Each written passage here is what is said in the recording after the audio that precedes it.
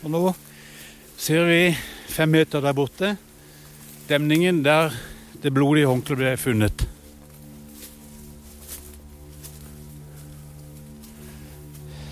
Rett borti her så var det jeg så at det var avrevet en stor kvist. Det ble et lyst felt på treet. Det var det som gjorde at jeg fattet litt mistanke om at det kunne være noe her. Søndag 21. mai år 2000, skjult under einekvister, blir 10 år gamle Lena Sløgedal Paulsen og 8 år gamle Stine Sofie Sørstrønen funnet drept i Baneheia, rett utenfor Kristiansand. Her er det en grop i terrenget, hvor de var lagt ned, og så dekket over. Du husker kanskje bildet av de 2 jentene? Stine Sofie med en stor oransje svømmevest. Lena står ved siden av. Begge har lyst hår til skuldrene og smiler til kamera. Senere undersøkelser viser at de begge ble voldtatt, knivstukket og drept. 2 personer er altså pågrepet etter drapen i Baneheia i mai. Noen måneder senere arresterer politiet kameratene Jan Helge Andersen og Viggo Kristiansen.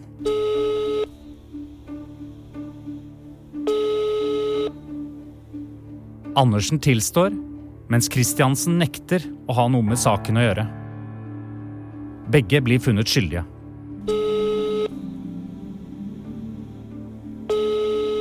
Etter dom i byretten og lagmannsretten dømmes Jan Helge Andersen til 19 år i fengsel, mens Viggo Kristiansen dømmes til 21 års forvaring.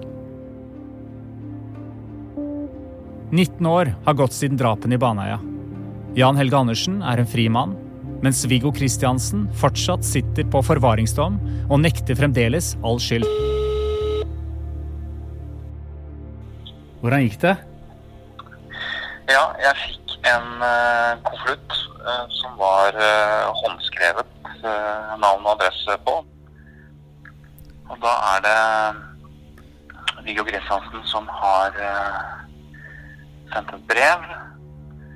Så jeg sender over en besøkstillatelsessøknad som du må fylle ut med vennlig hilsen Viggo Kristiansen. Så han sa ja.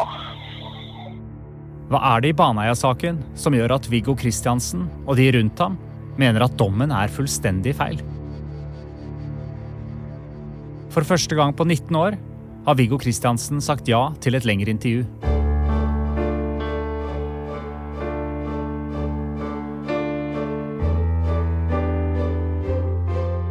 Alle sier saken må dø. Nei, men han kan jo ikke dø. Når du har disse elementene som ikke stemmer, som ikke går opp. Og de ble jo dømt. Når de har sagt at det er hevet over hver tvil, så er de å anse som gjerningsmenn i saken. Er det en som er blitt dømt uskyldig for dette? Du hører på Baneheia, en podcastserie laget av Lyder Produksjoner for TV 2.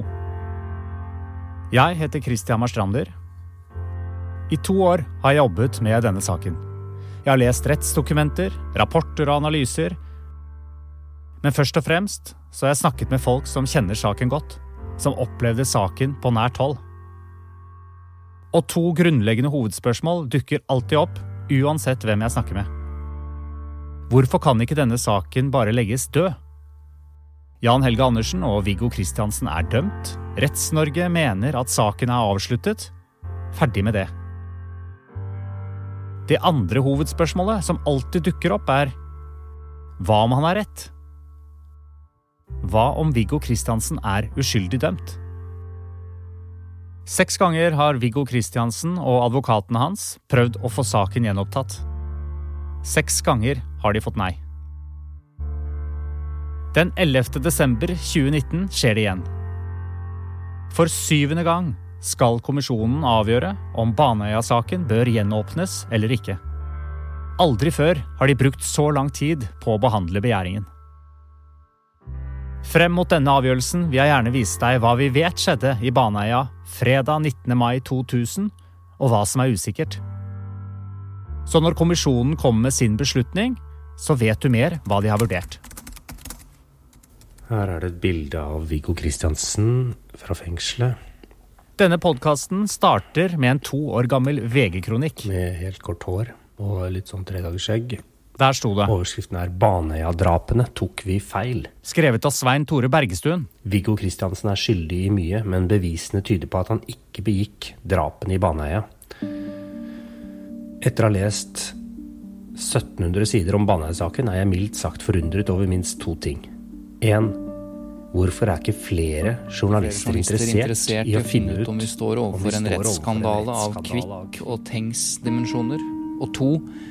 Hvorfor det eneste bidraget fra journalister som dekket saken den gangen en blanding av skråsikkerhet og manglende vilje til å gjøre sin journalistiske plikt? Jeg Svein Tore Bergestuen, og jeg har jobbet som journalist i 15 år. Men de siste 10 årene så har jeg jobbet som forfatter og rådgiver. I 2000 var Svein Tore Bergstuen programleder i 1730 på P4 og dekket Baneheia-saken. Det var først da jeg leste boka til Bjørn Olav Jahr i 2017 at det ble født en svær klump usikkerhet og uro. I boken Drapen i Baneheia, 2 historier, 1 sannhet, mener Bjørn Olav Jahr at Viggo Kristiansen uskyldig dømt. Og det da det starter. Jeg leser først boka til Bjørn Olav Jahr, og så får jeg da, etter mye jobbing, tilgang til alle dokumenter og bruker flere uker på å sette meg inn i saken. Og når jeg da har lest om det, og da, ikke bare dommene fra den gangen, for jeg forstår at de ble dømt den gangen, det kan vi komme tilbake til, men jeg leser også det som har skjedd i ettertid, som folk kanskje ikke klar over. Og da plantes det en dyp uro i meg, og jeg skriver ut den uroen, og det ender med spørsmålet, tok vi feil?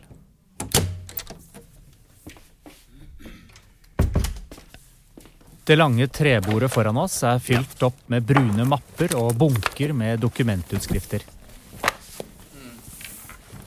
Hva du har her, Svein Tore? Byrettens dom, lagmannsrettens dom, begjæring om gjenopptagelse til Kommisjonen for gjenopptagelse av straffesaker og en del andre sentrale dokumenter i saken da. Og på dette kontoret her så skal jo vi møtes gjennom denne podcastserien for å se gjennom dokumenter, for å stille spørsmål ved denne saken. Og la oss gjøre det uten at folk tror at vi konspiratoriske. Fordi det var jo det reaksjonen var på min artikkel. Ja. At det var VG-journalister som spurte venner av meg om jeg hadde mistet det, liksom. Bare ved å stille spørsmålet om vi tok feil. Og det forteller også litt hvor på en måte fastlåst denne saken på sett og vis har vært, da. Men du ikke redd for, fordi du har jo da tatt et veldig standpunkt i denne saken.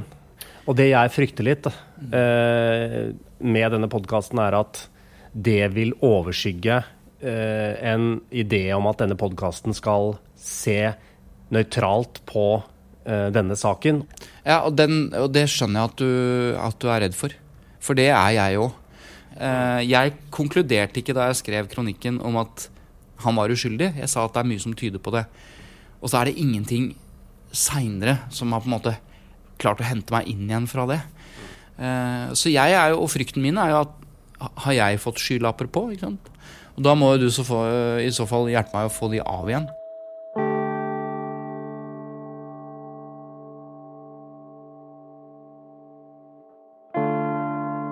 Det mange som ikke vil at denne podcasten skal lages. De pårørende vil ikke snakke, men de vil snakke etter vurderingen til kommisjonen. De pårørende ikke interessert i å gi oss oppmerksomhet, fordi vi roter rundt i en sak som dypt ubehagelig og jævlig for dem. Og likevel så har vi jo landet på at podcasten lages. Og dette veldig vanskelig. Jeg tenkte lenge at jeg skulle la være å både skrive kronikken for 2 år siden og delta i noe som helst liksom, offentlig debatt om dette av hensyn til de pårørende. For jeg har 4 barn, jeg kan levende forestille meg, og jeg tenker med gru på det, liksom, hvordan det å miste et barn, og i hvert fall på denne måten. Jeg synes dette kjempeubehagelig. Og liksom, bærer sten til byrden for de pårørende. Men det finnes flere pårørende. Pårørende til Viggo Kristiansen, som har sett at sønnen har sittet det de mener er uskyldig i 19 år. Så lenge jeg tror at det er en mann som sitter uskyldig i fengsel, så kan jeg på en måte ikke la hensynet til det pårørende veie tyngre enn engasjementet mitt for denne saken, hvis du skjønner hva jeg mener. Jeg skulle ønske jeg kunne det, men jeg kan ikke la det veie tyngst, altså. Selv om de har på en måte retten, de har jo dommen. Dommen sier helt tydelig, de har gjort det. Og hvorfor ikke da bare legge den død, hele saken? Nei, og det er også et godt spørsmål, fordi det er ikke noe tvil om at det er både rettskraftig og flere instanser, og kommisjonen har sagt nei til gjenopptagelse, så det skulle jo tilsi at de har rett og jeg tar feil. Men så er det jo sånn, min interesse for justismord fra et journalistisk perspektiv har vært lenge, og det er jo det som på en måte fôrer frykten min. Det er at det som kjennetegner de store ikke sant, skandalene, Per Liland-saken, Fritz Moen og så videre, nesten alle elementene i de sakene er jo til stede i denne. Birgitte Tengs-saken og så videre. Så jeg kan ikke si at jo, rettsvesenet har talt. Hadde vi gjort det i de andre sakene, så hadde vi aldri fått oppklart disse justismordene. Så det forbeholder jeg meg retten til å jobbe med, da. For det ville være en justisskandale av helt sånn avsindige dimensjoner, kanskje den største i norsk moderne rettshistorie, hvis min frykt og mine antagelser er riktig, at Kristiansen er uskyldig.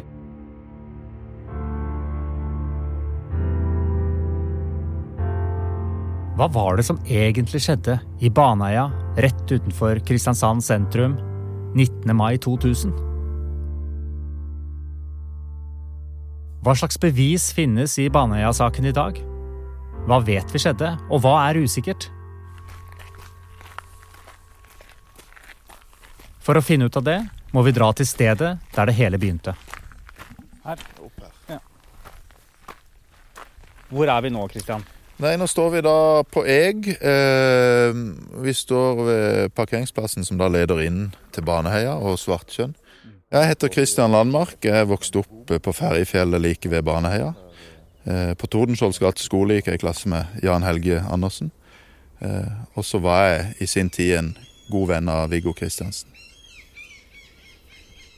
Og nå står vi helt eksakt med en bom som var sentral i saken, der en kjent sykkelparkering, altså at det skal stått en sykkel her. Hvorfor denne metallbommen er viktig i Baneheia-saken, skal du få vite senere. For nå skal du få bli med inn bak bommen, innover i Baneheia. Du ser jo rundt deg, dette er jo på en måte hele byens hage. Jeg har hatt mye av min barndom her, og det har mange kristiansandere. Og innimellom høye furutrær, kratt og fjellknauser sprer det seg et mylder av småstier foran oss. Inn og ut fra hovedstien som fører mot badeplassene. Nå begynner vi å nærme oss lysløypa, da, som er veldig populær både sommer og vinterstid. Og så får vi jo tredje stampe. Vi kan kanskje gå opp her. Tredje stampe da på venstre hånd.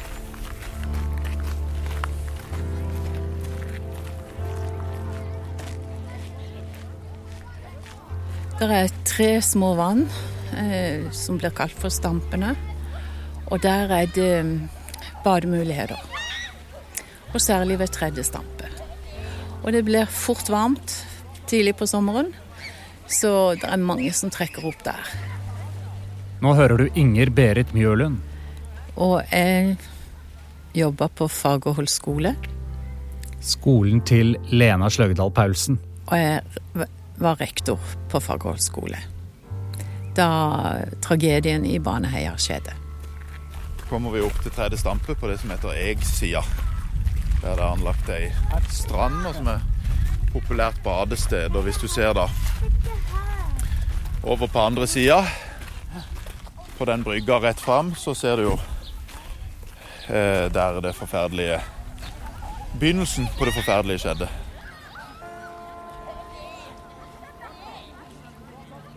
Og det er så sterkt at det er et sånt vakkert og fantastisk sted også har denne store, mørke tragedien i seg.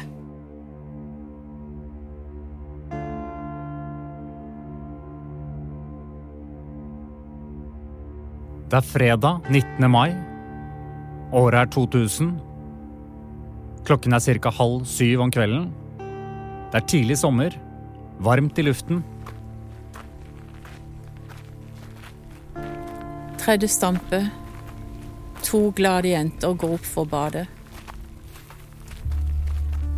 De 2 jentene, Stine Sofie og Lena, har med seg en plastpose med badetøy og håndkle. Det begynte jo på den brygga da.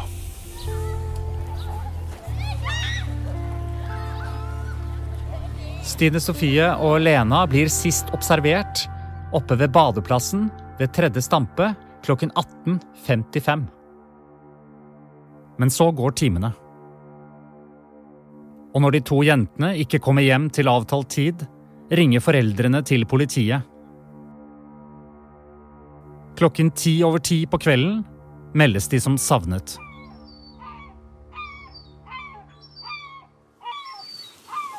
Samtidig, 20 minutter syd for Kristiansand, ute på vannet. Vi er i skjærgården utenfor Søgne. Kona mi og datteren vår og meg i vår store, romslige båt. Vi pleide å gå ut alltid i helgene, og vi er der denne helgen. Det var en flott helg, husker jeg, værmessig. Og vi ser på tekst-TV. Altså, mitt navn er Hallgeir Oftedal. Jeg har vært journalist i Federlandsvennen i 23 år. Hallgeir Oftedal jobber i Federlandsvennen, som er Sørlandsavisen med hovedkontor i Kristiansand. Vi ser jo at 2 unge jenter etterlyses, og de er savnet. Og det er jo, for småbarnsforeldre er jo det der og da foruroligende, naturligvis. Det er jo plutselig en slags overføringsverdi på egne barn. Bildet av de 2 jentene kommer ut i pressen. Stine Sofie med svart lue, brune øyne og et rosa lekedyr i hånden. Lena smiler til kamera med lyst hår til rett under ørene. Jeg er hjemme. Det er tidlig på morgenen. Og jeg får en telefon. Inger Berit Mjølund er rektor ved Fagerholt skole. Når hun får vite at Lena, som er elev på skolen hennes, og Stine Sofie er savnet, drar hun raskt opp i Baneheia for å lete. Der møter hun et stort letemannskap. Røde Kors og utallige frivillige. Timene går, og de blir ikke funnet. Og det veksler mellom håp og fortvilelse. Og jeg tenker sånn, de må ha gått seg vill i Baneheia. Den strekker seg ganske langt. Men samtidig så tenker jeg, kan de være drukna? De skulle bade. En gikk jo i spenning hele tiden.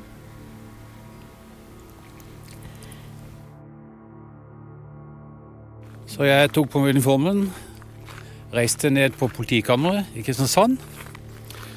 Jeg presenterte meg for sjefen der. Stein Borgersen, leder for Heimevernet i området, hører om de 2 savnete jentene på radioen. Han blir enig med politiet om å kalle inn troppene sine, og søndag morgen klokken 8 står 70 soldater i grønne uniformer klare. Vi tok først for oss selve Baneheia. Ingen som fant noe der. Så ble det besluttet at vi skulle gå manngård ned på Grim, rett ved siden av Baneheia.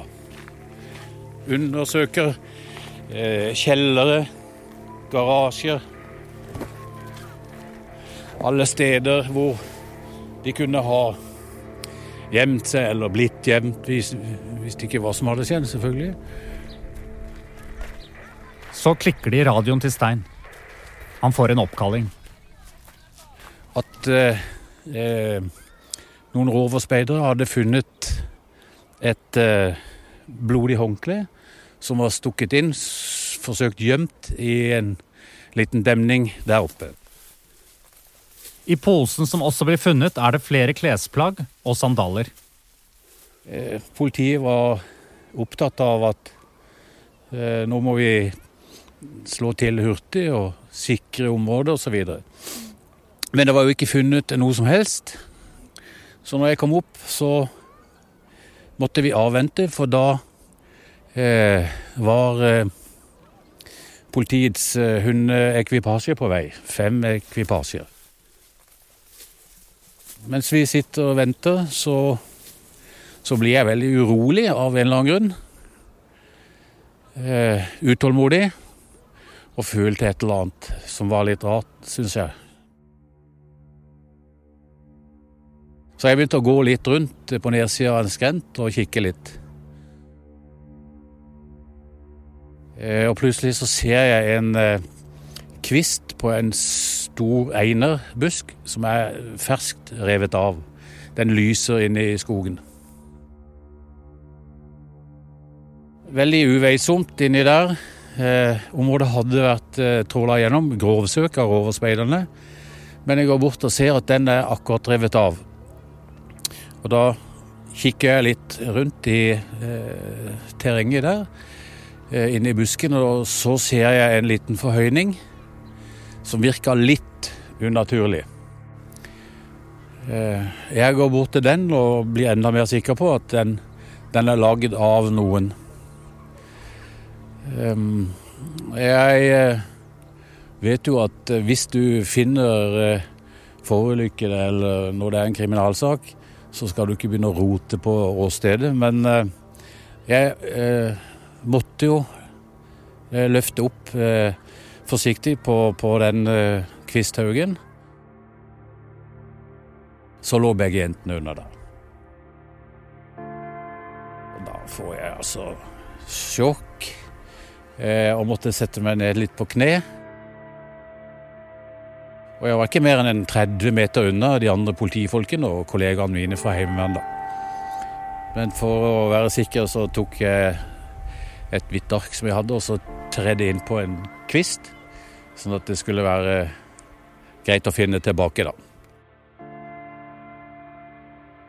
Så gikk jeg opp til de andre og fortalte til politilederen der at jeg hadde funnet det. Så viser jeg han ene veien ned, og han sjekker også åstedet og verifiserer at der ligger de som vi leter etter. Drept.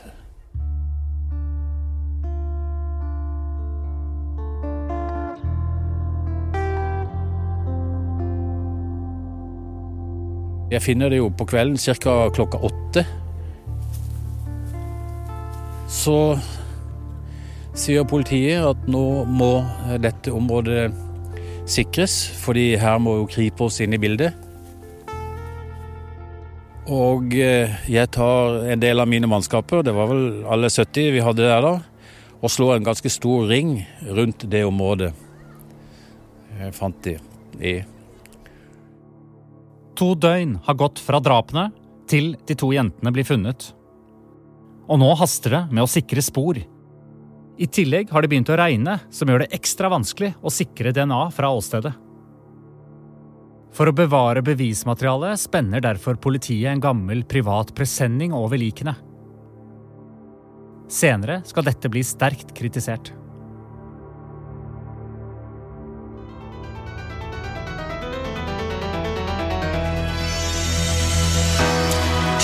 Sorg etter dobbeltdrapet i Kristiansand. Politiet leiter fremdeles etter drapsvåpenet. Vel møtt til en ny Her og Nå-sending mandag 22. mai. Og denne dagen skulle ved 2 skoler på Sørlandet bli en helt annerledes dag enn det elevene hadde tenkt seg. For 2 pulter sto tomme etter dobbeltdrapet i Baneheia i Kristiansand i helga. Både ved Fagerholt... Det er jo flere følelser. Jeg synes... For det første at det var bra at vi fikk et svar, og at vi fant de. Stein Borgersen leder Heimevernet i området og fant jentene i Baneheia. Det var jo alle mulige teorier om at de var tatt i bagasjerom, ut av landet og så videre. Det var et scenario av muligheter som egentlig gjorde veldig vondt for mange folk å forholde seg til. Så det ble en sånn faktasituasjon. Den er god. Men det er klart, opplevelsen med å finne 2 små barn sånn, den er sterk, og den slipper jo aldri taket.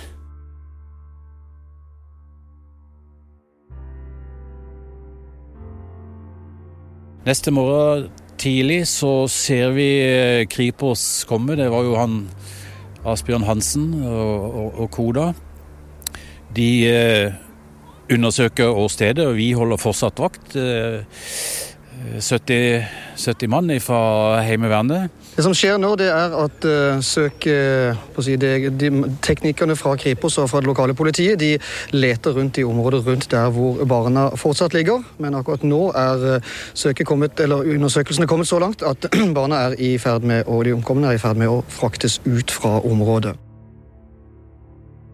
Når Kripos sier de ville bære ut jentene på sti ned mot Grim, så stiller heimevernsmannskapene opp langs stien. Det var ganske mange som var der, 30-40 stykker, og tar av seg lua og står og viser respekt for det som skjer.